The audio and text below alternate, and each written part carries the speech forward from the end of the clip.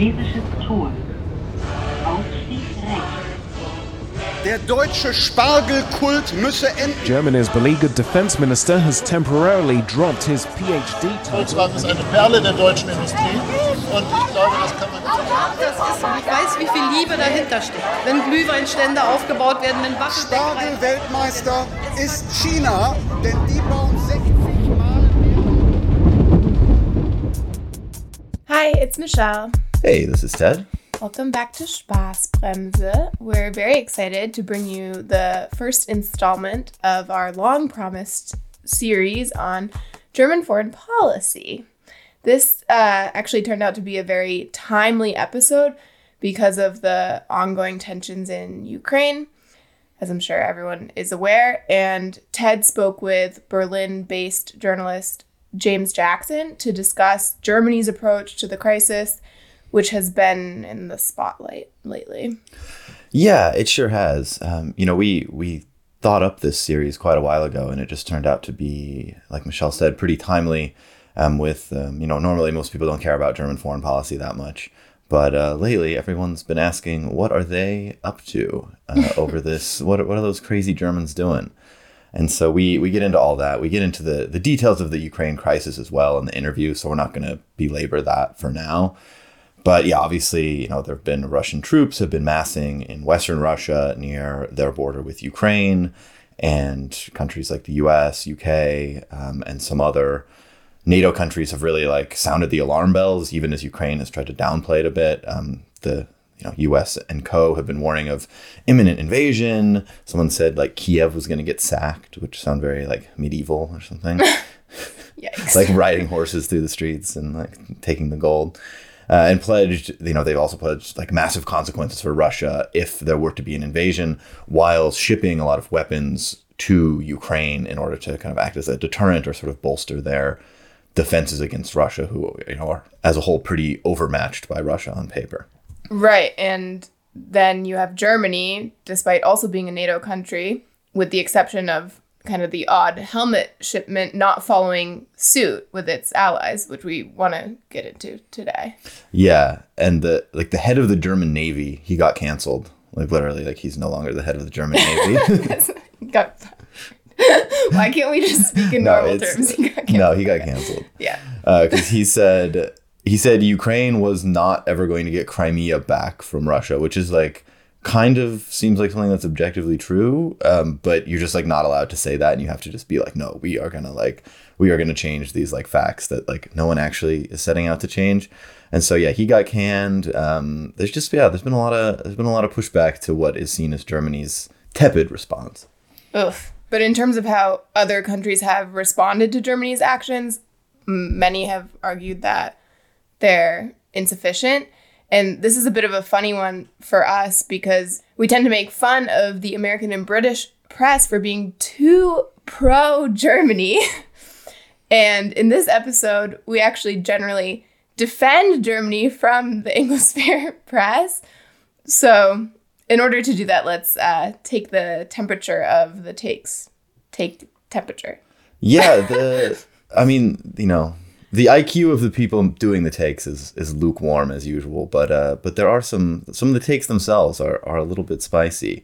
Everyone's getting mad at the Germans, like you said. We never see this. They're always saying, "This is the grown-up country. This is the organized country. Why can't we be like them?" And this time, they're except for fighting war, they're Germans, you need to fight more wars, and so they're mad because the Germans won't send weapons. They might not cancel the Nord Stream 2 pipeline, which goes from Russia to Germany, bypassing Ukraine. They've said that they would do sanctions if there's an invasion, but I guess they haven't said it loud enough or threatened dramatic enough sanctions. Their heart's not in it. Yeah, they're not leaving it all on the Donbass, and you just gotta get out there, have fun with it. They're even blocking some DDR era artillery from coming from Estonia to Ukraine because it was made in Germany. So they're saying you can't send it to Ukraine. And yeah, the Anglophone media is very mad about it. So we should dive into a few of our favorite outlets. Why don't we start with that other paper in New York City, that other little one? What's it called? The Wall Street Journal. Yeah, okay, here's an opinion piece. Tom Rogan the other week. showing his linguistic skills because the piece is titled, "Is Germany a Reliable American Ally?" 9. Berlin goes its own way, prizing cheap gas, car exports to China, and keeping Putin calm. And there's a bunch of these. We're not going to read all of them. It's just basically a laundry list of all this stuff about how, Germany isn't just, they don't play hard enough. They don't leave it all out there. And so they're not confrontational enough with China. They're importing the gas. They're doing all the bad things. We'll read a few of the funnier ones on our follow-up bonus episode about this topic, where we're going to have an extended part of the interview with James, as well as a couple readings of some of the funnier ones of this. We'll link to this as well. But the painting, or like the art that goes along with this, is really hilarious, because they have a big, scary looking Russian bear with a sword and with a shield. But on his shield is the emblem of the Federal Republic of Germany, the sickly eagle that they have on all their government buildings. And so, the terrifying, horrible bear is using Germany as its shield. So it really makes you think there. So, but the bear is also like the Berlin bear, so it's kind of confusing. Yeah, but no one knows that. It's the Russian bear. Yeah. I don't. I always think of the Berlin bear. Is friendly. The Berlin bear is friendly. Yeah. Okay. So this is angry bear, Russia. This is the Russian bear. Nice bear that nobody knows about, apparently. Oh, yeah. Well, congrats to David Gothard on the thought-provoking illustration there. It's nice when there's a little ambiguity in those political cartoons. Yeah.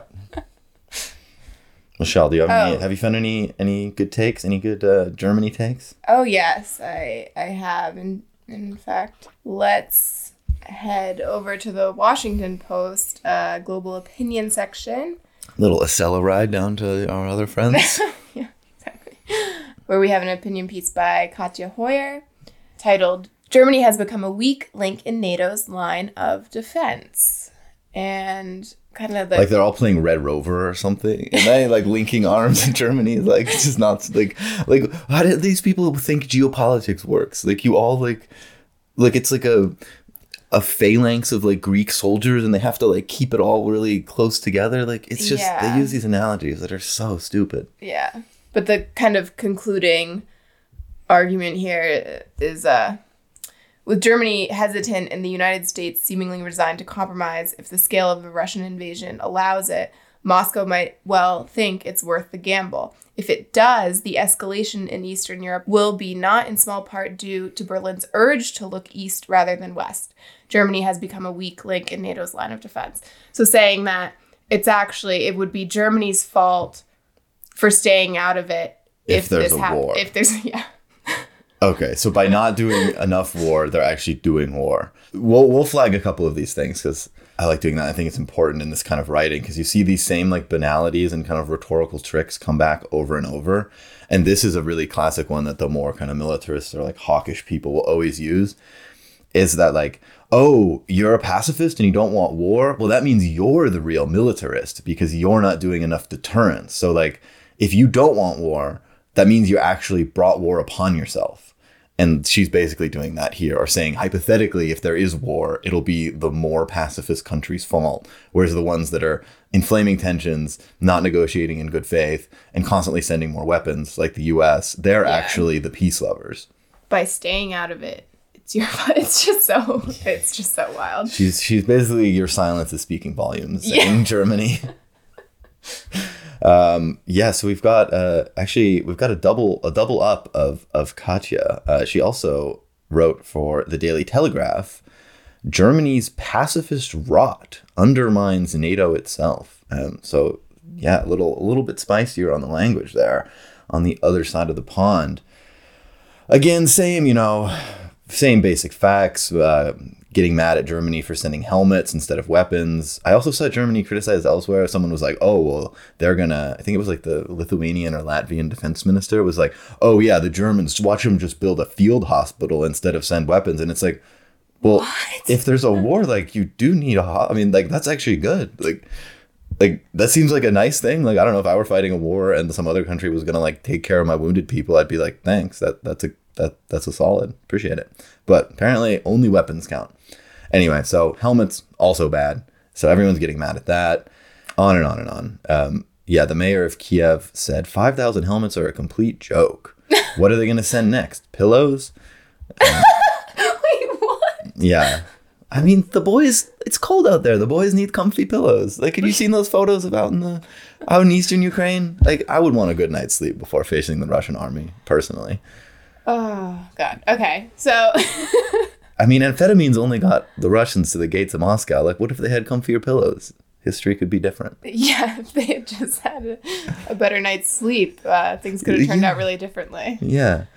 And so, yeah, like I said, she goes through, you know, the pipeline's bad. Germany is too tied to this like pacifist tradition, which people go on and on about, like the people that want Germany to be kind of a more like normal Western country will always say stuff like, you know, basically that it overlearned the lessons of World War II and that like they, you know, from that they were like, oh, we should like never invade countries or like, you know, just give military aid, whatever, which like isn't even true. Like they have intervened in various settings, notably Afghanistan. But it's this idea that like, why does Germany need to be so hung up on the past? And it's like, well, I don't know, maybe there is something to be said for trying to learn from causing a world war, that like maybe you should try to do everything in your power not to do that in the future. But the more centrist and like hawkish people, they hate that. They just want Germany to like act like the UK or the US and like get over this historical hangover. Because she says, you know, citing some of like the pipeline and say, you know, a lot of people say, oh, Germany just wants to export cars and import gas. Like they don't actually stand for anything. And she says monetary interests alone are not enough to explain Germany's reluctance to use its political weight when necessary.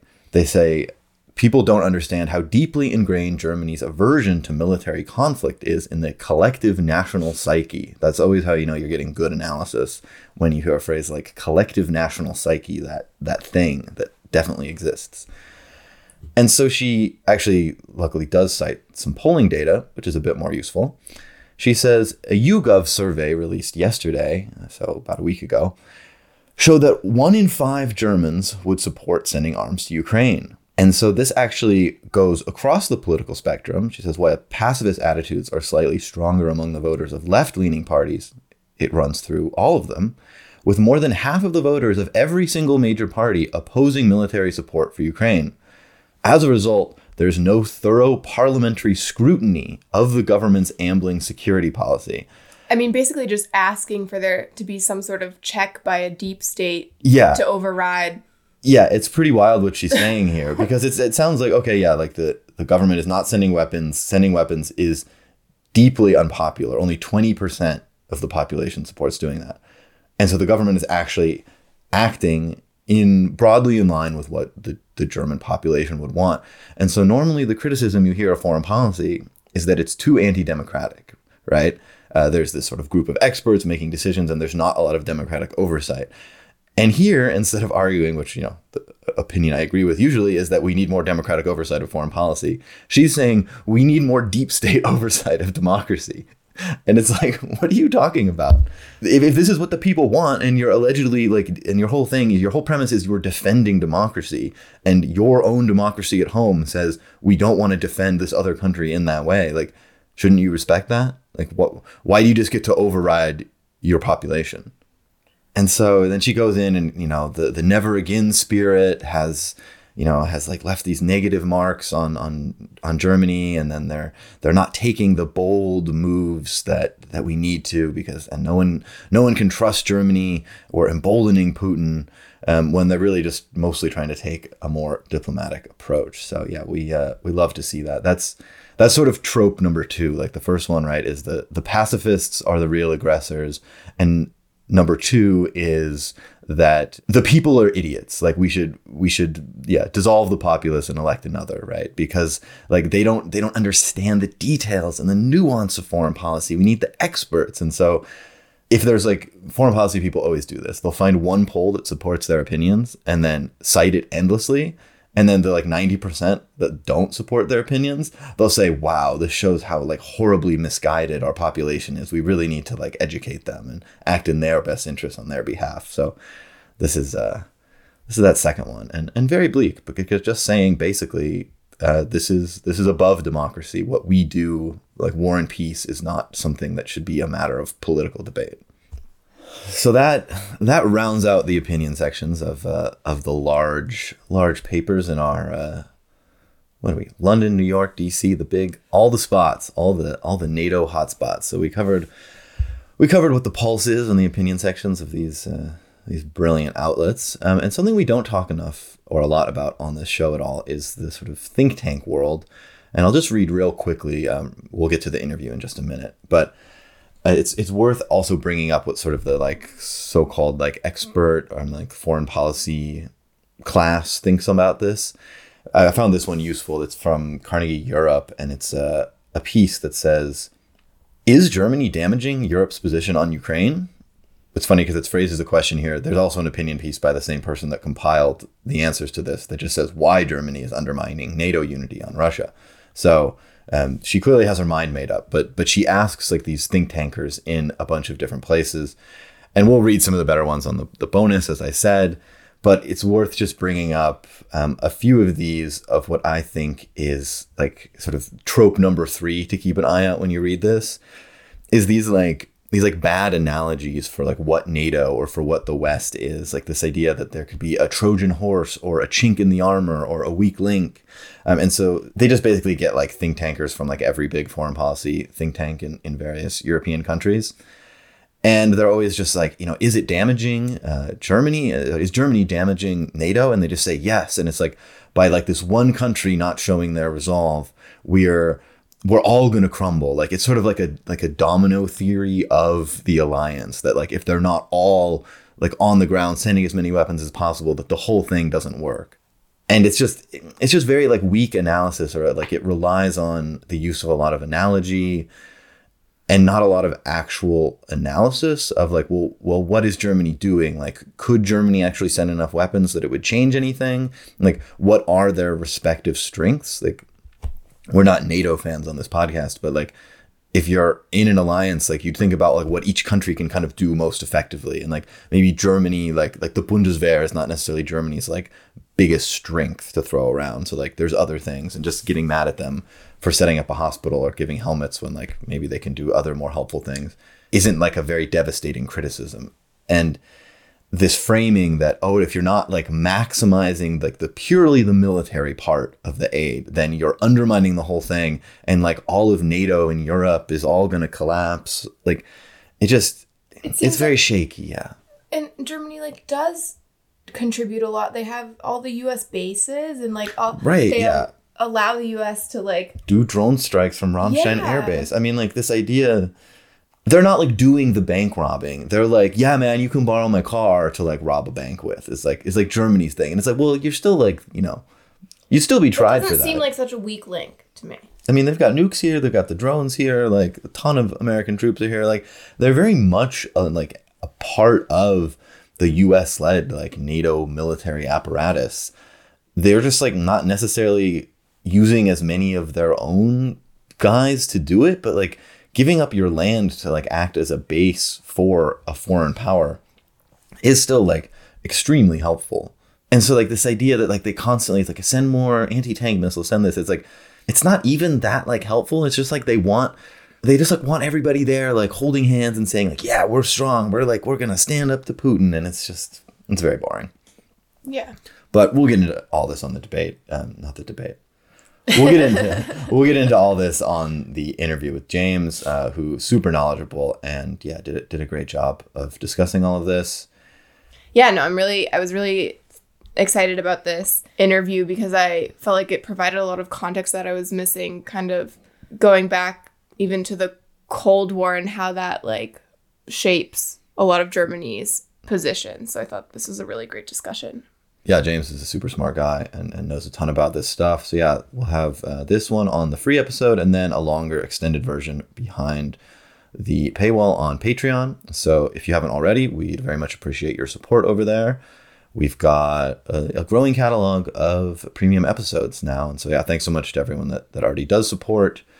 And if you don't mind, if you've got $5 a month, go on over there. You can listen to our history of German businesses during the Nazi era. Oh, we have the changes to German universities in the East after the wall came down. There's a bunch of fun ones there. So yeah, check it out. And yeah, thanks so much to everybody for listening. Yeah, thank you everyone so much for your support. We really appreciate it. On to the interview. Hey everyone, and welcome to Spaßbremse. I'm joined by a very special guest here, James Jackson, a journalist based in Berlin. James, how you doing? Thanks for coming on. I mean, yeah, not bad. It's pretty rainy outside. Haven't left the house in a while, but other than that, things are good. Par for the course, Berlin winter stuff, yeah. Exactly. Grey is our color. Yeah, so James is actually, like I said, a very special guest because he's the first person to guess the origin of our podcast logo, which is a riff off of the Morgenthau Plan, the plan that wanted to divide up Germany into 3 agrarian states so it could never wage war again. And that actually is a bit relevant to what we're talking about today because this is the first installment of our foreign policy series. And obviously raising the questions of when and under what circumstances should Germany wage war or at least contribute to wars that might exist. And we'd been planning this series for a while. I'm sure like longtime listeners have heard us kind of tease this a few times. We didn't exactly know how news relevant it was going to be at the time we were starting it. And James has an article out with Jacobin on this subject. And I think he'd be a great source to talk to and sort of guide us through Germany's role in the Ukraine conflict. Has not enough of a role, according to some people. And so we'll run all through that, and as well as give some background to how Germany got this way, how we can kind of explain its behavior. So, James, could you just give us like a general overview of what's going on in this Ukraine situation in case anyone hasn't really been keeping up on that real closely? Well, yeah, there's been a lot in the news about this recently. I think there's obviously a Russian troop buildup on their side of the Ukrainian border. So they have over 100,000 troops. They've kind of moved in various places. There's some speculation that the Russians might be able to invade and annex either like a bit around the kind of Donbass conflict region, or some people are even saying they're going to take over Kharkiv, which I believe is the second city. And then the US President Joe Biden's people actually briefed that they were going to sack Kyiv. So there's a lot of speculation going on, and it's kind of being made out as a NATO conflict, which to an extent it is. But I think a lot of people are also forgetting that Ukraine is actually not a NATO member. So people say it's a NATO ally, but I mean, surely you have to be a member of the alliance to be an ally in a way. So Ukraine wants to join NATO. Russia is using this as a kind of pretext for the military buildup and claiming it feels encircled. And Germany has been under a lot of flack from other allies. I think in some cases you could say it's been a little bit exaggerated because, for example, France has actually been very similar in not wanting to send weapons to Ukraine. But Germany, I guess, also because of the Nord Stream 2 pipeline, which is pretty much ready. I think the manufacturing is ready. It just needs like a thumbs up from the regulator. And that's been delayed for political reasons. This is quite an interesting moment for kind of looking at the different tensions within Germany, within German foreign policy in particular, because Germany has a very unique foreign policy because of its history, because of the fact that it was occupied by 2 different sides, also because of the fact that there is to an extent, a pacifist tradition within German foreign policy. A lot of people grew up being told, we were the bad guys in the war, war is also bad. So a lot of Germans have a bit more of a kind of pacifistic reflex than you would get in, say, the UK, US, France too, as well, I would imagine. There's not the historical legacy of always being the good guys, right? You're sort of taught, I know at least in the US, that like if we're in a war, we must be the good guys, and Germans have been very disabused of that notion for obvious historical reasons. Absolutely, and it's like it would be a real taboo in Germany to say nowadays like we weren't the bad guys. It's kind of become a societally accepted view. It wasn't always like that. It wasn't like that for a long time after the war. There was a long tradition of kind of Versöhnung or reconciliation with the Nazis. Denazification was like the extent of denazification has been exaggerated. But you can say, at least from the 68 movement onwards, which was like a left-wing student movement, dealt with reconciling with the past. And you can say that since then, there's been like a wide acceptance that Germany was the bad guy, and, you know, that should have an effect on how we build our society today. Foreign policy is an important one on this, and in particular on this question, because one of the main places the Nazis killed people was, of course, the Soviet Union. And in Germany, in kind of modern German discourse, that means Russia. So a lot of people, including Steinmeier, the president, I think he said recently, like, we owe Russia Nord Stream, we owe this kind of cooperation because of our historical responsibility due to the Nazis.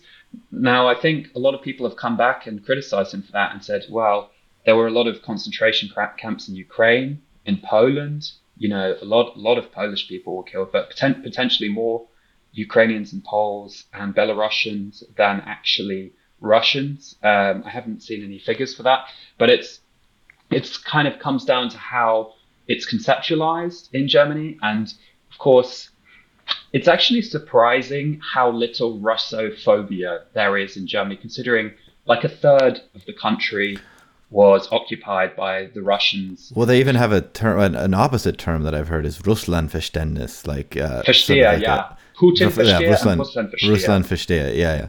Like they're sort of especially good at understanding and dealing with Russia, and then so explicitly saying we don't have the Russophobia of maybe some other Western European countries. Yeah, and I think that is also quite interesting because at least at the end of when the DDR was collapsing and the Soviet Union was collapsing, there were at least some powerful people who said this is finally the end of like the Russian occupation of Germany, which, you know, it was. That's one way to think about it, at least. So they have this tradition of Russlandversteher, and one thing I've picked up from speaking to certain analysts is that whereas in the Anglosphere we might understand like the collapse of the Soviet Union as being about the fall of communism and how it was just a system that didn't work, a lot of people, particularly in the SPD, would be thinking that, you know, that was partly down to Willy Brandt's Ostpolitik. Yeah, so I want to get into that historical legacy and how some of that memory of these periods actually shape current policy, especially now having the SPD in the chancellery again. And I think, you know, obviously a great background you gave, a good amount to unpack there. Like, so the idea now, right, is you've sort of seen this thrown around quite a bit. It's like you have countries like the UK, Poland, the US that are taking quite a hard line and are seen as the sort of more hawkish on Russia countries, right? And so they're then throwing their weight most strongly behind Ukraine, which obviously there's this sort of long-standing NATO expansion, which then, you know, Russia says we feel threatened by that, by having, you know, countries that were formerly a part of our sort of sphere of influence or even actually part of the Soviet Union in NATO, like the Baltics. And so the idea that Ukraine might join NATO in what, you know, has been a kind of historic core of the Russian nation. Putin kind of infamously said that Ukrainians and Russians are one people. And so the West, especially the more hawkish countries, would say, right, like, oh, well, countries have a right to join whatever alliance they want. NATO is a defensive alliance. What are you so afraid about? Russia would say, well, why is there a hostile military alliance advancing exactly to your borders? And the analogy that's used is, you know, what if Mexico joined a military alliance with Russia? Like, how would the U.S. feel about that? Or Cuba. I was going to say, well, we already have kind of a test case of that in the Cuban Missile Crisis. So I think we probably know the answer to that question. Understands that it has its own sphere of influence. I mean, the Monroe Doctrine was the whole idea of having a backyard policy towards Latin America. So it's quite easy to criticize the US on this. I think one thing that's different in this debate in Germany is that you would only really get figures from, let's say, the left understanding the Russian perspective in Anglosphere media. Whereas, for whatever reason, for these historical reasons, and I would argue for kind of self-interested reasons as well, in Germany, it's quite across the spectrum where they would actually understand that Russians see themselves as having a sphere of influence, or at least having a kind of pan-Slavic civilization, and a lot of people put forward that argument, in particular, the parliamentary leader of the SPD, Rolf Mützenich, he said this a few times. I mean, that being aware of it doesn't mean you have to agree with that argument, but at least it shows like a willingness to listen. And I think that's probably better for negotiations.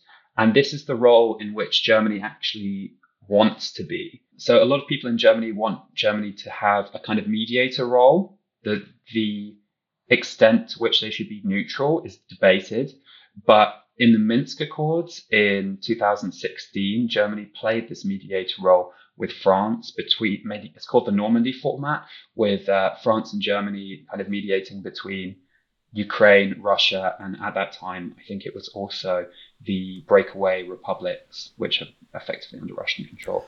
And so you can kind of see both perspectives here, right? Like Germany being a NATO member and other NATO countries sort of getting mad at them for not sending the term I've seen a lot is lethal aid now, basically military shipments. I've seen it called a Trojan horse for Russia, Germany in the West. I've seen it called a chink in NATO's armor. There's a lot written about, how like Germany isn't standing up. They're not bold and principled. And I think the German retort to that is, well, yeah, you're asking us, were we serving in a mediating role in the Normandy format? How can you be a mediator if you're backing one side militarily against another? And so, I think that's probably a valid debate. And sort of Germany it became kind of notorious, right? The UK is flying these weapons shipments in constantly, and Germany sends helmets. And so it was a bit symbolic of the anger that other NATO countries have towards Germany. But to contextualize this, I'd love to go back in time a little bit to what you alluded to in this like Ostpolitik period, right? Because you have, obviously Germany divided, one occupied by the US and the other Western powers, one occupied by the Soviet Union. And of course that turned into then West and East Germany, the Federal Republic and the DDR. And you have a very conscious decision on the part of West Germany, founded in 1949 under Adenauer, of Westbindung, right? So it was going to join NATO. It then reestablished a military and joined these core Western institutions. Obviously, Germany is like this dividing line in the Cold War, and it's the first place that's going to get obliterated if a war breaks out between NATO in the West and the Warsaw Pact in the East. And so then you have Willy Brandt, the SPD chancellor, in the early 70s. And this is sort of a period when you're going to start having détente from Nixon in the US as well, and sort of people getting a little sick of this arms race and this constant tensions. And so he adopts this policy of Ostpolitik, or East policy, or East politics. Could you tell a little bit about that, both actually what it did, what it meant, and then also how that is remembered today, which you alluded to before? Well, I'd say nowadays, Willy Brandt has he's considered to have a very, very good legacy, partially because he was the first social democratic chancellor. So I think a lot of people expected Germany to have social democratic governments after the war, quite a lot, but for a very long time they didn't. I mean, Adenauer was in power for a long time, maybe 13 years off the top of my head, and then Erhard took over as well, who was famously an ex-Nazi.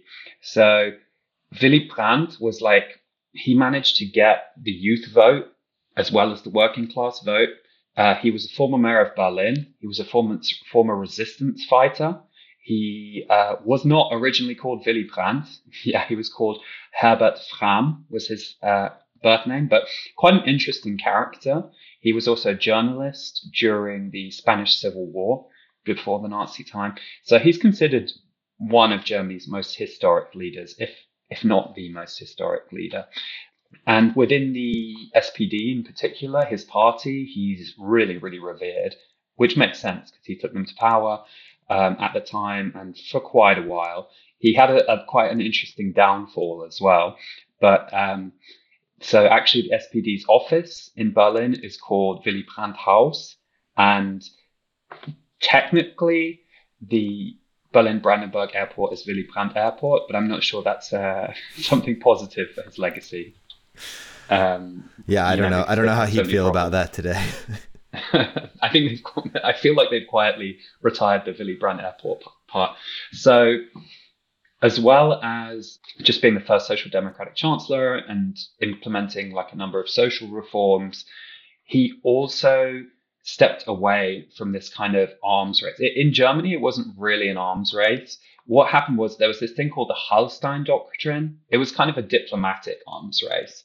So there was a thing called the Hallstein Doctrine, which basically meant that the Federal Republic of Germany would withdraw diplomatic contact from any country that established diplomatic relations with the GDR, with East Germany. So this was used in the case of Yugoslavia, who accepted a GDR ambassador. Because the GDR now we think of as just like a country that existed, right? But it was like a very sort of controversial creation at the start of the Cold War, where it just wasn't internationally recognized at all, or except in the Eastern Bloc. Yeah, exactly. So Yugoslavia then took a GDR ambassador, and the West Germany withdrew recognition of Yugoslavia. So it's this kind of diplomatic arms race where you're recognizing, unrecognizing people. And they did not want to accept that the GDR was there to exist for quite a while. But at a certain point, relations kind of normalized. And people also realized there's money to be made, whether it's from imports, exports, cheap labor. One of my colleagues is actually an ex-DDR reporter, and a lot of the stuff he was reporting on towards the end was IKEA making stuff in East Germany. So towards the end in particular, like the Eastern Bloc and the Western Bloc, if you want to call it that, were not quite as economically isolated as people might imagine, or as economically self-sufficient. Right, because you have, in the early 70s, you have Erich Honecker taking over in East Germany and making a kind of deliberate effort to increase living standards and modernize the economy, which entailed then importing machinery from the West and having to import more, and then helping out Western industry, becoming indebted to the West. And so we have this, like you said, you see these as rival blocks and totally competing, but especially at this time, you're actually seeing more economic integration, and that really took the form of economic dependency of East on West in many regards, which plays into this diplomatic situation. Yeah, absolutely. So they were far more dependent on each other than people like to admit, and interrelated. But West Germany never recognized East Germany officially, de jure. De facto, one of the things that changed with Brandt's Ostpolitik was that they effectively did recognize that the East German Republic existed, and also importantly where its borders were. So before the war, before Germany was divided, of course, it was also much, much bigger. And I don't just mean the parts which the Nazis conquered in like their invasion of Central and Eastern Europe. Germany itself was significantly bigger, especially towards the east. There were whole regions in Silesia, in Prussia, East and West Prussia, that were officially German. And Germans lived there. And actually, the Germans fleeing the Red Army was, if not the largest, then potentially the second largest population transfer in history. A lot of people don't know that. So a lot of the CDU's politics in the early 50s were based around kind of getting back revanchism, getting back the Ostgebiet, the eastern areas of Germany. And it wasn't until Willy Brandt that, the Federal Republic of Germany recognized these bits west of the modern Polish-German border, east of that we're not getting back. That's Eastern Europe now, that's Poland now. So that was quite controversial. And then Helmut Kohl as well also recognized that when Germany reunified. And I mean, one of the main phrases for this was Wandel durch Annäherung, which means change through rapprochement. So that was in a 1963 speech by Willy Brandt's kind of foreign policy guy, Egon Bahr. And that signaled a whole kind of change in approach between the East and West. And it was pretty successful. Like, it stopped people being so scared. It normalized relations, and it was good for the economy on both sides to an extent. So that kind of brings me on to what I think is really behind some of this German approach. I mean, Germany is an export superpower, right? It's one of the countries that exports the most in the world. Yeah, Like, the Missouri's largest not that trade big. surplus today, yeah. So it's in Germany's interest to sell a lot of stuff. It makes them money. And the better relationships they have with people, the more money they can make. So Germany doesn't have the same kind of military industrial complex that the United States does. It doesn't quite have the same amount of lobbying, especially not for military deployments, which remain very, very controversial here. You ask a German, do you want to deploy to a real, humanitarian conflict? And they would basically say no. Whereas you can ask an American, do you want to deploy to a made up country? And the majority of them will say yes. Yeah, the stats on this, the public polling is really remarkable. I mean, for example, like Germans view U.S. troops in NATO in Europe as less important to their security than Americans view troops in Europe to American security. So it's just like, and that also obviously extends to, like you said, military deployments overseas, which are always extremely controversial in Germany. Yeah, and I think you can also say that maybe that's a little bit naive. I don't think there's a lot of kind of foreign policy analysts on German Twitter. I don't think they're actually some of them are Atlanticists, and I don't think they're actually very influential in Germany. But it's true that Germans are not used to thinking about security because they're used to kind of living under the Pax Americana, and they think the Cold War's over. And I think it's interesting that there is this discussion now, but I think it is a discussion among elites because normal Germans do not want to send weapons to Ukraine, whether defensive, offensive. I don't know if they differentiate in the polling there, but they want to keep out of it. They also don't think that Russia's going to invade. A clear majority don't think that Russia's going to invade Ukraine. So the rhetoric that's coming from the government, as well as the kind of popular opinion, is very, very different there within Germany. And, I think for historical reasons, that makes sense. A lot of people have been bashing Germany, like you said, calling it a Trojan horse.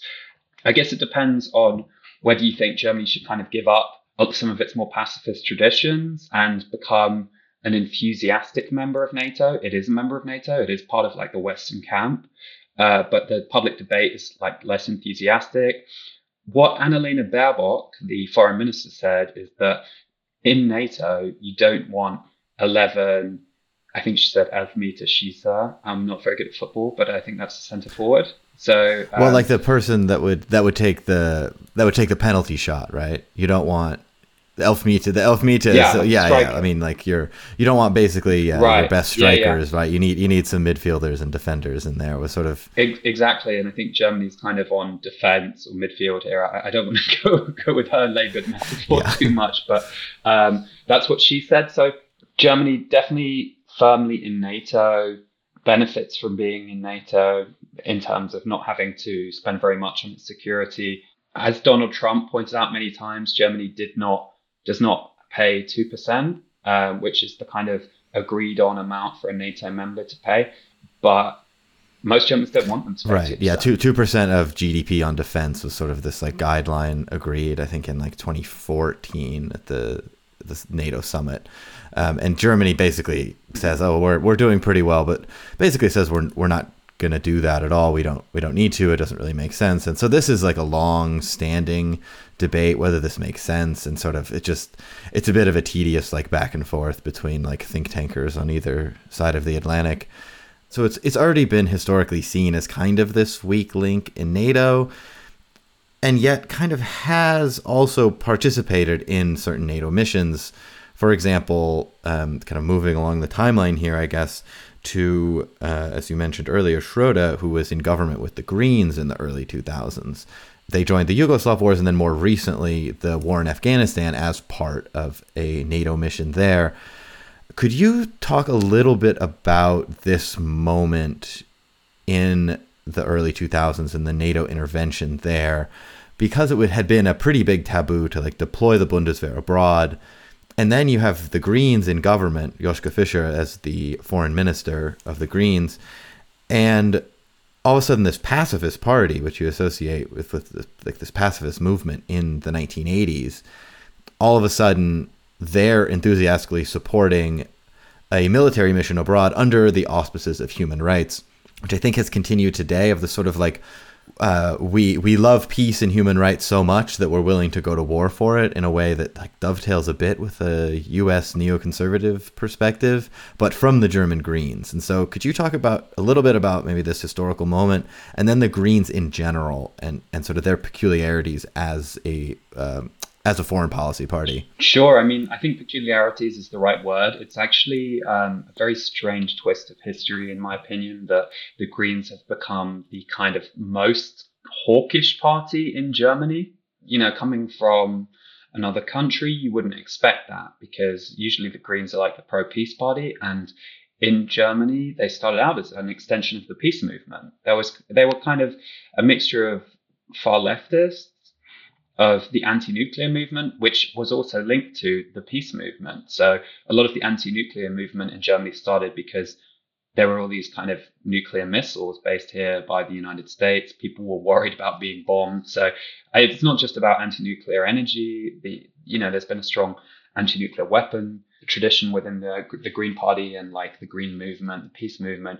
So the Green Party came out of that as an anti-party. They were seen as like the outsiders of the West German political establishment. Joschka Fischer was one of the, if I remember rightly, was one of the first MPs to be elected.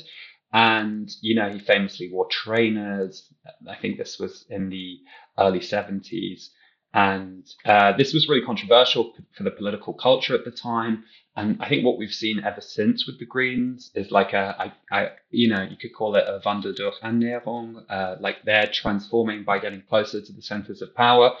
Yeah, so Joschka Fischer became the vice chancellor and foreign minister in Schröder's SPD-led government, which was a red-green coalition.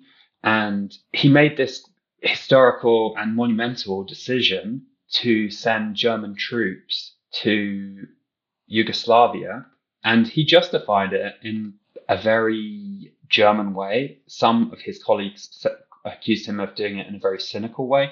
He said that this was to prevent another Auschwitz from happening again. So after he voted for this and said this, he actually had like a balloon full of red liquid meant to symbolize blood thrown at him by one of his colleagues in the Green Party. So it was a very controversial decision. But I think that was the kind of big start for when the Greens started to become the kind of internationalist, more hawkish party. I don't really think it's actually fair to call them neocons, because they don't actually want to intervene anywhere except for humanitarian reasons. They don't like believe in regime change. No, I wouldn't call them neocons. I just know there were a lot of ties and affiliations between Fischer and people like Rumsfeld in the early 2000s. So not that they totally subscribe to the same ideology, but that this idea that, you know, to defend human rights, sometimes you need to do that by military force is something that's controversial, especially in Germany. And the Greens then start moving to embrace that ideology pretty strongly, especially as quite a few people left the party after this decision to intervene. And it's sort of like a lot of the pacifist wings of it then just sort of expelled themselves from the party largely. So then I think that sort of purified it, right? This more kind of pro-intervention, pro-Atlanticist mindset. Yeah, I mean, I would say they are definitely Atlanticist, and they've made that kind of core of their offering, which for me was a very weird tactical decision politically. Ahead of the last election in particular, Annalena Baerbock was their chancellor candidate, their first ever chancellor candidate. Annalena Baerbock in particular is like a human rights lawyer. She studied human rights law, but in particular, she seems to really care about NATO, about Germany being a NATO ally. And it seems like Germany being a reliable partner for her is much more important than standing up for traditional peace movement or green even values. So she, for example, decided that Germany would stay part of the nuclear sharing agreement, which means that nuclear weapons, NATO nuclear weapons, the US's nuclear weapons are based on German soil. And at the same time said, you know, we want to commit ourselves to disarmament, which it doesn't really make that much sense, but she had to kind of keep the few members of the Green base happy that are still more dovish on foreign policy, because I do think those people are out there, whether they're Green voters or supporters or members. I don't think everyone in the Greens has this kind of more hawkish line on foreign policy. I think that's something that's come through a particular Strömung, a particular current of the leadership. And I think the Greens are a very diverse party. They're like a left liberal party for the most part. It's just on this particular issue, they seem to think that being pro-NATO is going to win votes, or maybe it's coming from the heart. Maybe it's not a political category, not a political calculus, and they really want Germany to be a better ally to the United States and to take more responsibility internationally, which I think there's an argument for that. Like, Germany for a long time has kind of stepped back and not, paid the dues that the rest of people have paid in the Western alliance, whether it's militarily and at the same time has sold a lot of weapons, has sold a lot of goods to also regimes like China, Saudi Arabia, that are very bad for human rights. The Greens have quite a consistent view on foreign policy in that they want to stop selling weapons to Saudi Arabia. They want to stop, which has actually already been stopped, to particular dictatorships and stuff where they want to put a ban on buying stuff which is produced with forced labor. So yeah, they have quite a particular view that they want to be like the kind of pro-Western party, but also pro-human rights. So they do also want to increase controls on where Germany sells weapons to. It seems like the trend is to basically be a bit less transactional, which would have been a criticism that I think a lot of people would have made of foreign policy under Merkel, trying to basically, like you said at the start, in terms of the incentives behind German foreign policy, basically just stand back, stay calm, have good relations with everybody, so they'll make a lot of money. Yeah, exactly. And so that was often criticized with Merkel for not taking this harder line. And so it's interesting because I think the Greens, I mean, you said, maybe this is from the heart. And I think in my reading of it, it really is in a lot of ways, because it's not a huge electoral winner. Like, when you look at Germans' views of military policy, of interventions, of NATO, for example, one of the tenets of NATO is Article 5, which says an attack against one is an attack against all. Germany is very solidly a NATO member, but the population as a whole is like 60 or 70% says like, no, I don't want German troops to go into, the Baltics or whatever to defend Estonia if they're attacked. And so I think they're happy to be defended, but they don't want to send troops abroad for historical reasons. Exactly. And so it's interesting because then the Greens say, no, we're making this very like principled stand, and they see themselves as, one, moving away as this very commercial approach to foreign policy, and two, saying we're actually willing to use force more to defend these values in a way that does sound a bit incongruous to a more kind of center left ear in, say, the UK or the US, where you think, oh no, well, if you're on the left, like you're gonna oppose this kind of stuff. But I think if you talk to Baerbock or something, I think they would honestly say that, like, no, like I am progressive, and that's why we have to support these kind of causes. Yeah, I had a conversation recently with a security analyst, and I said, are they kind of liberal interventionists? Because that's the kind of rhetoric we used to get from Tony Blair, Bill Clinton, where it was about you would intervene to actually help with human rights. And that's some of the rhetoric that we get from the Greens. I think one thing that's worth mentioning is that they don't actually want to intervene anywhere. They want to spend more money on weapons. They maybe want to deliver defensive weapons to Ukraine, but they really don't. I don't think they want to send German troops abroad to any kind of real major conflict between nations. I don't think they would be involved in a new Iraq war, for example. But they would want to go along with the Afghanistan plans, for example, because that was under the auspices of NATO. Yeah, because that was also, in terms of international law, that was where Article 5 was used. And whereas with Iraq, that was kind of a regime change war that Germany wasn't involved in. Merkel was in favor of getting involved there, but Schröder saw that it was a massive vote winner to campaign against the Iraq war. So just to show like how pro-peace the German public are, he was massively behind in the polls, and that was one of the main two things that kind of catapulted him ahead of his rivals, CSU's Edmund Stoiber, as well as Stoiber's kind of fluffed response to flooding, which repeated itself last year with Armin Laschet, who was seen like laughing during these quite catastrophic floods in Western Germany. We read Merkel's op-ed in the Washington Post on our episode about her. Her Schröder doesn't speak for all Germans, written, published in English in the Washington Post, about she stopped one notch shy of saying, we need to go to war in Iraq, but basically saying we need to be a good partner to the U.S. and if they're feeling under threat, we need to be with them. So, which is very similar to Baerbock's rhetoric, yeah. Yeah. But then it seems like, interestingly, Merkel seems to have kind of learned that lesson, really. I mean, maybe in a way similarly to how she was kind of got scared off by her very libertarian economic program, and almost losing to Schröder. Maybe she was similarly scared off by this foreign policy, and then takes this much more centrist approach. She also denied it later on. She denied that she supported a war in Iraq, and DW, Deutsche Welle, actually fact-checked her on that. Good work on that, yeah. And said, that's not true. You wrote this thing. It's pretty hard to understand that as anything other than support for the US-led coalition going into Iraq.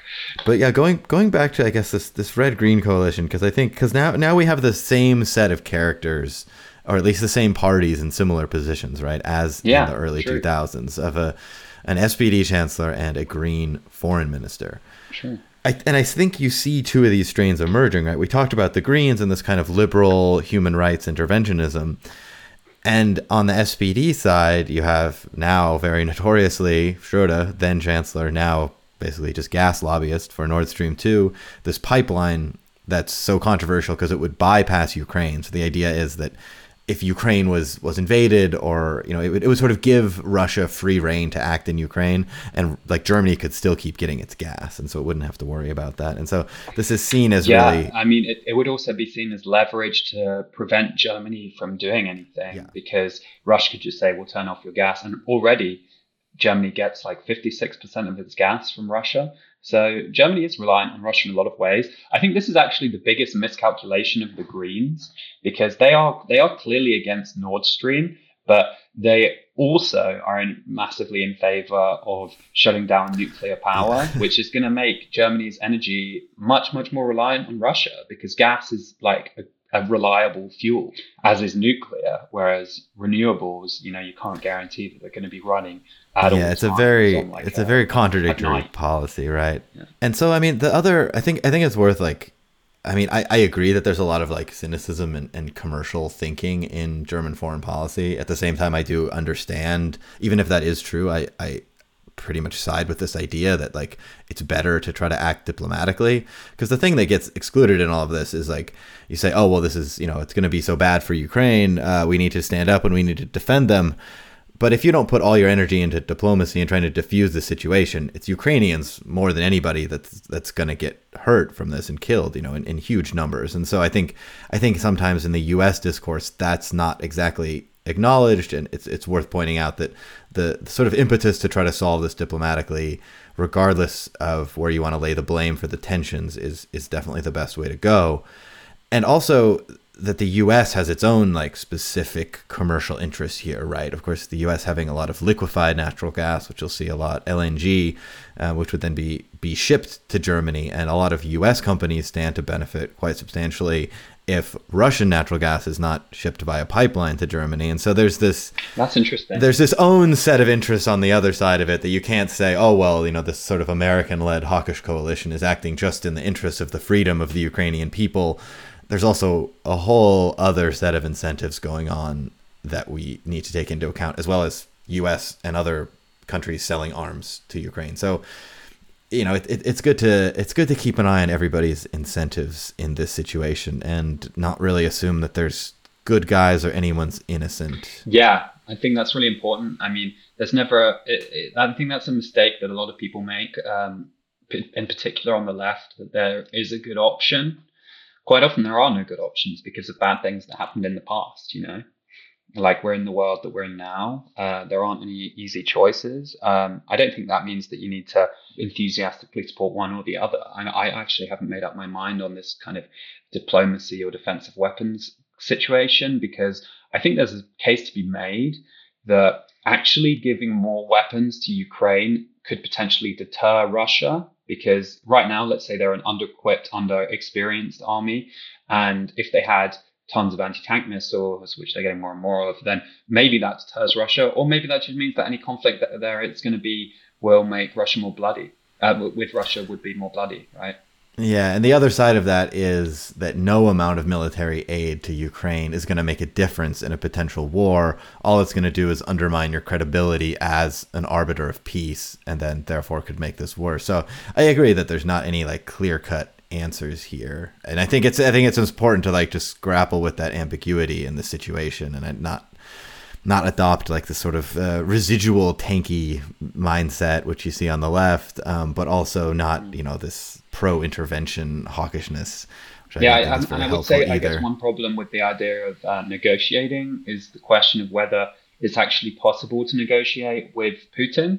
If he's reliable.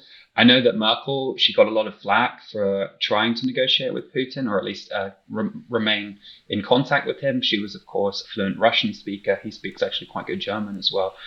KGB in Dresden, yeah. So the question is, can you rely on Russia there? And of course, what is Russia's preconditions for that? Is it locking Ukraine out of NATO? I mean, I think that's the main one that they're asking for, and the US doesn't want to or at least NATO doesn't want to undermine itself by admitting to that. But I actually think that in practice, there's no way that Ukraine or Georgia, which are, in frozen conflicts with Russia, are going to join NATO. So it's a lot of disagreement for something that in all practicality isn't going to happen. And of course, like you said, there's this question of, shouldn't anyone be allowed to join whatever alliance they want? On the one hand, well, what is NATO? What is it there for? After Afghanistan, I think this is a good time to be asking the question, for at least NATO to be doing a little bit of soul searching, if you want to put it diplomatically. And it seems like, less than 9 months later, maybe we are dragged into another NATO conflict after this huge Afghanistan debacle where trillions of dollars were spent, lives lost, and very, very little achieved. I think it's fair to say, if you look at how quickly the security infrastructure just completely collapsed afterwards. Institutions want to keep justifying their own need to exist here. So I think there is a, without excusing Russian moves at all, I think there is a sort of a self-perpetuating logic that NATO needs to constantly reinvent new reasons to exist, and for 20 years Afghanistan was a good reason for that, and like you said, that just totally failed. It really couldn't have been more of a waste or more of a disaster, and so now it's sort of what's the next thing? And also, I mean, this was something Die Linke, in my opinion, could have profited on in the election, because they've always been very critical of NATO, but instead, also partly due to Die Linke's political miscalculations, misactions. But there's some elements of being pro-NATO which are almost religious, I feel. And it's in spite of all evidence, you have to be really, really pro-NATO. I mean, even Scholz said Die Linke will never recognize NATO from the heart. Right. So just going this back, was a big thing in the campaign, right? When people were floating the idea of maybe there will be the votes for a red-red-green coalition. Exactly. Ended up not working out percentage-wise. But they were basically saying Die Linke, which proposes, I think their official proposal is to not have it be NATO anymore, but have a kind of overarching European security structure that then Russia would be integrated in, right? And so that's sort of their proposal. And everyone said no, they were basically kind of saying no, get down and say you love NATO. We can't, you're too dangerous. You can't join. And it's what, you're going to give them the traffic ministry? They're not going to influence foreign policy. So it seemed a bit weird that they had, it was a humiliation. You have to love NATO. Yeah. It's weird. You could say it's just a hangover from the Cold War. I would probably say that.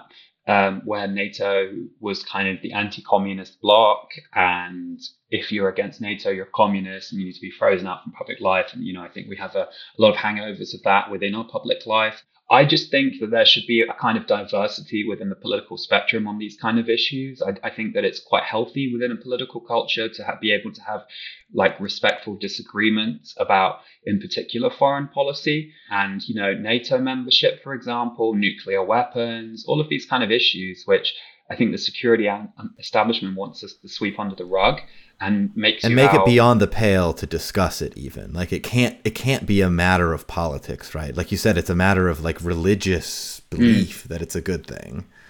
Yeah, and I don't think that's intellectually honest. I don't think it does make you politically beyond the pale if you say, like, you know what, I don't want my country to be in NATO, or I think NATO should be dissolved because the Cold War's over. And maybe we can have a better security infrastructure with something else. I think the left needs to get a little bit more serious about security in the sense of there are quite a lot of like reflexive kind of anti-Western impulses there, in some cases for good reason. But, with Andrei Hunko, who's an outspoken member of the left in the Bundestag, like kind of backing Lukashenko in Belarus, I mean, there's definitely that reflex there. And I think maybe Die Linke needs to get more serious on security, but then it's really hard to do that within the pre-existing infrastructure and like intellectual architecture of think tanks, because they are all almost certainly like Atlanticists. But I think we need to have more normal Germans who aren't think tankers part of this, and people also who aren't like top politicians or the peace movement having more of a view. It shouldn't just be between kind of quite cynical anti-sanctions and pro-export people and potentially well-meaning Atlanticists who want Germany to take more responsibility but aren't sure what that looks like. Yeah, I mean, when you look at the actual like perspective of the average German, like they're one, like, to me, pretty reasonable. Like, maybe some would argue like naive and not seeing the need for like stronger defense. But, generally opposing intervention, not being a fan of U.S. troops that much, especially nuclear weapons stationed in the country. And so like, it seems like there is actually a pretty broad range of opinions and perspectives, and they're pretty measured for the most part. And it's further at the same time, not being super pro exporting weapons either, right? And so it's like, but I think in Germany, probably even more so than say the U.S., you have this like massive divide between. There's like three poles in Germany, right? There's like the actual existing foreign policy makers. There are the sort of Atlanticist think tank defense bubble, and then there's the actual population as a whole. In the US, like the actual policymakers and the think tankers, it's the revolving doors. They're pretty aligned. So there's basically just two in the US, and then the people. And I would say, the defense establishment in the US is like a few degrees more hawkish than the population as a whole. But there is always a reasonable amount of political appetite in the US to go to war for things, which, to me is unfortunate. In Germany, the distance between these three things is so massive. Like you said, you have the very kind of cynical, like pro-exporting, the more, I guess, traditionally in government thinking. You have the like 100% NATO, we need to totally be at the US's side, we need to like take a very hawkish stance on all these positions. And then you have the population, which I said to me has pretty decent opinions of like, well, let's not start any wars, let's not sell everybody weapons, let's kind of take it easy. And like you said, trying to get either one of these elite circles, whether that's the think tankers or the government people, to actually represent the population more would be such a massive step in a positive direction. And it's unfortunate that there seems to be very little willingness to democratize foreign policy in this country. Absolutely. I think it's the area by far the furthest from democratic control. I mean, in Germany, you can almost understand why it's outside of political control, because West Germany was, due to the Westbindung, strongly in the Western camp. The rebuilding of Germany, Western Germany after the war, was in large part funded by the Marshall Plan, which was pro-America.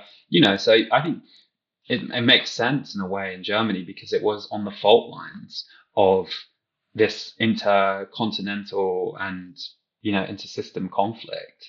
But I would appreciate, maybe if more ordinary Germans got to discuss these things. I mean, we don't say this very much on this podcast, given our kind of premise, but I actually think the German people are fairly sensible on this one, and even German political culture at large. And so like, it is kind of nice to see that. And one of the reasons, I wanted to do this episode is to actually, kind of explain what's going on. And just, normally we counter the Western fawning, the Anglo fawning over Germany. And this one, we're actually kind of countering some of the Western criticism of Germany, which is that Germany is like this, like I said, we said at the start, the Trojan horse or the chink in the armor, or somehow like betraying the West and is, the weak link or whatever, these analogies they keep using.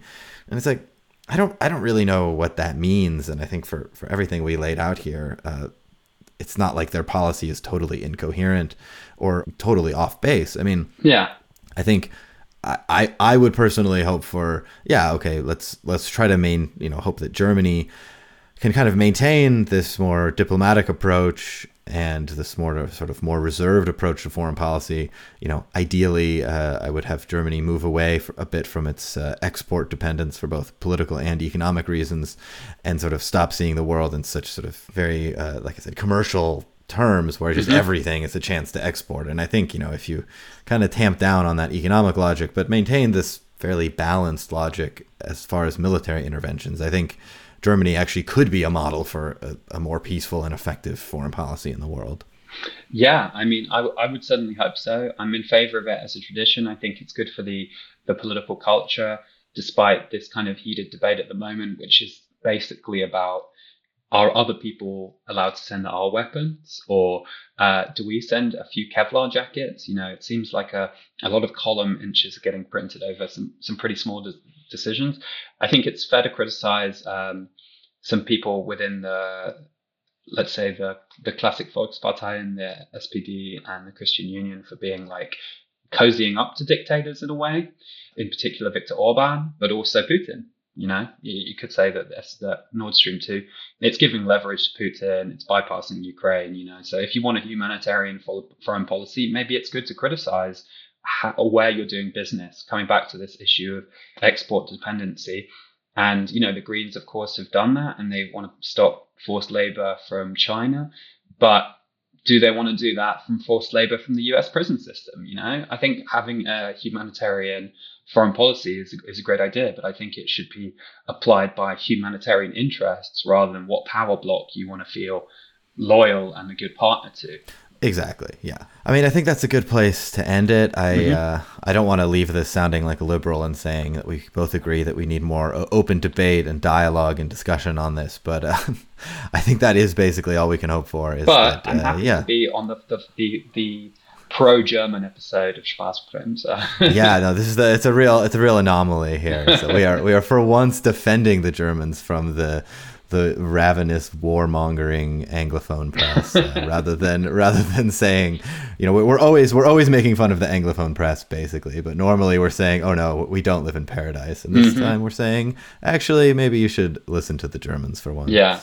So yeah, it's a thing that they always say they want to do. They always say we need to be like the Germans. We need to be like the Germans. On this particular issue. But except for this, yeah, exactly. Yeah. All right, well, James, that was a lot of fun. Thanks so much for coming on. Thanks for having me. Thank you so much to James for joining us for our first installment. This is going to be that we're just getting going here on the. We're just heating up, revving up the old Spaßbremse engine. Yes. So if you enjoyed this interview, please check out our bonus episode on our premium feed, and also look forward to the second installment, which will be out in like 2 weeks. Yeah, about 2 weeks till installment number 2 on the main feed. And then, sooner than that, you'll have a little extended content about this subject in case you're learning more. And thanks so much for listening, and we'll see you next time. Tschüss. Tschüss.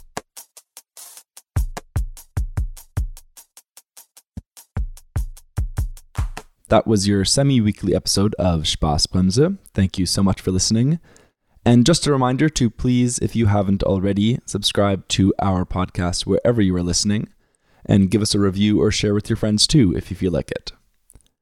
You can also follow us on Twitter at Spaßbremse_pod, where you can tweet us all your comments and complaints. That's at SPASSBREMSE_POD. And we're also now on Patreon. So if you are able, your support over there would be greatly appreciated too. You can find us there at www.patreon.com/Spaßbremse.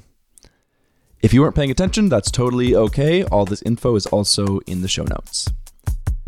Thanks again for listening, and talk to you next time. Tschüss.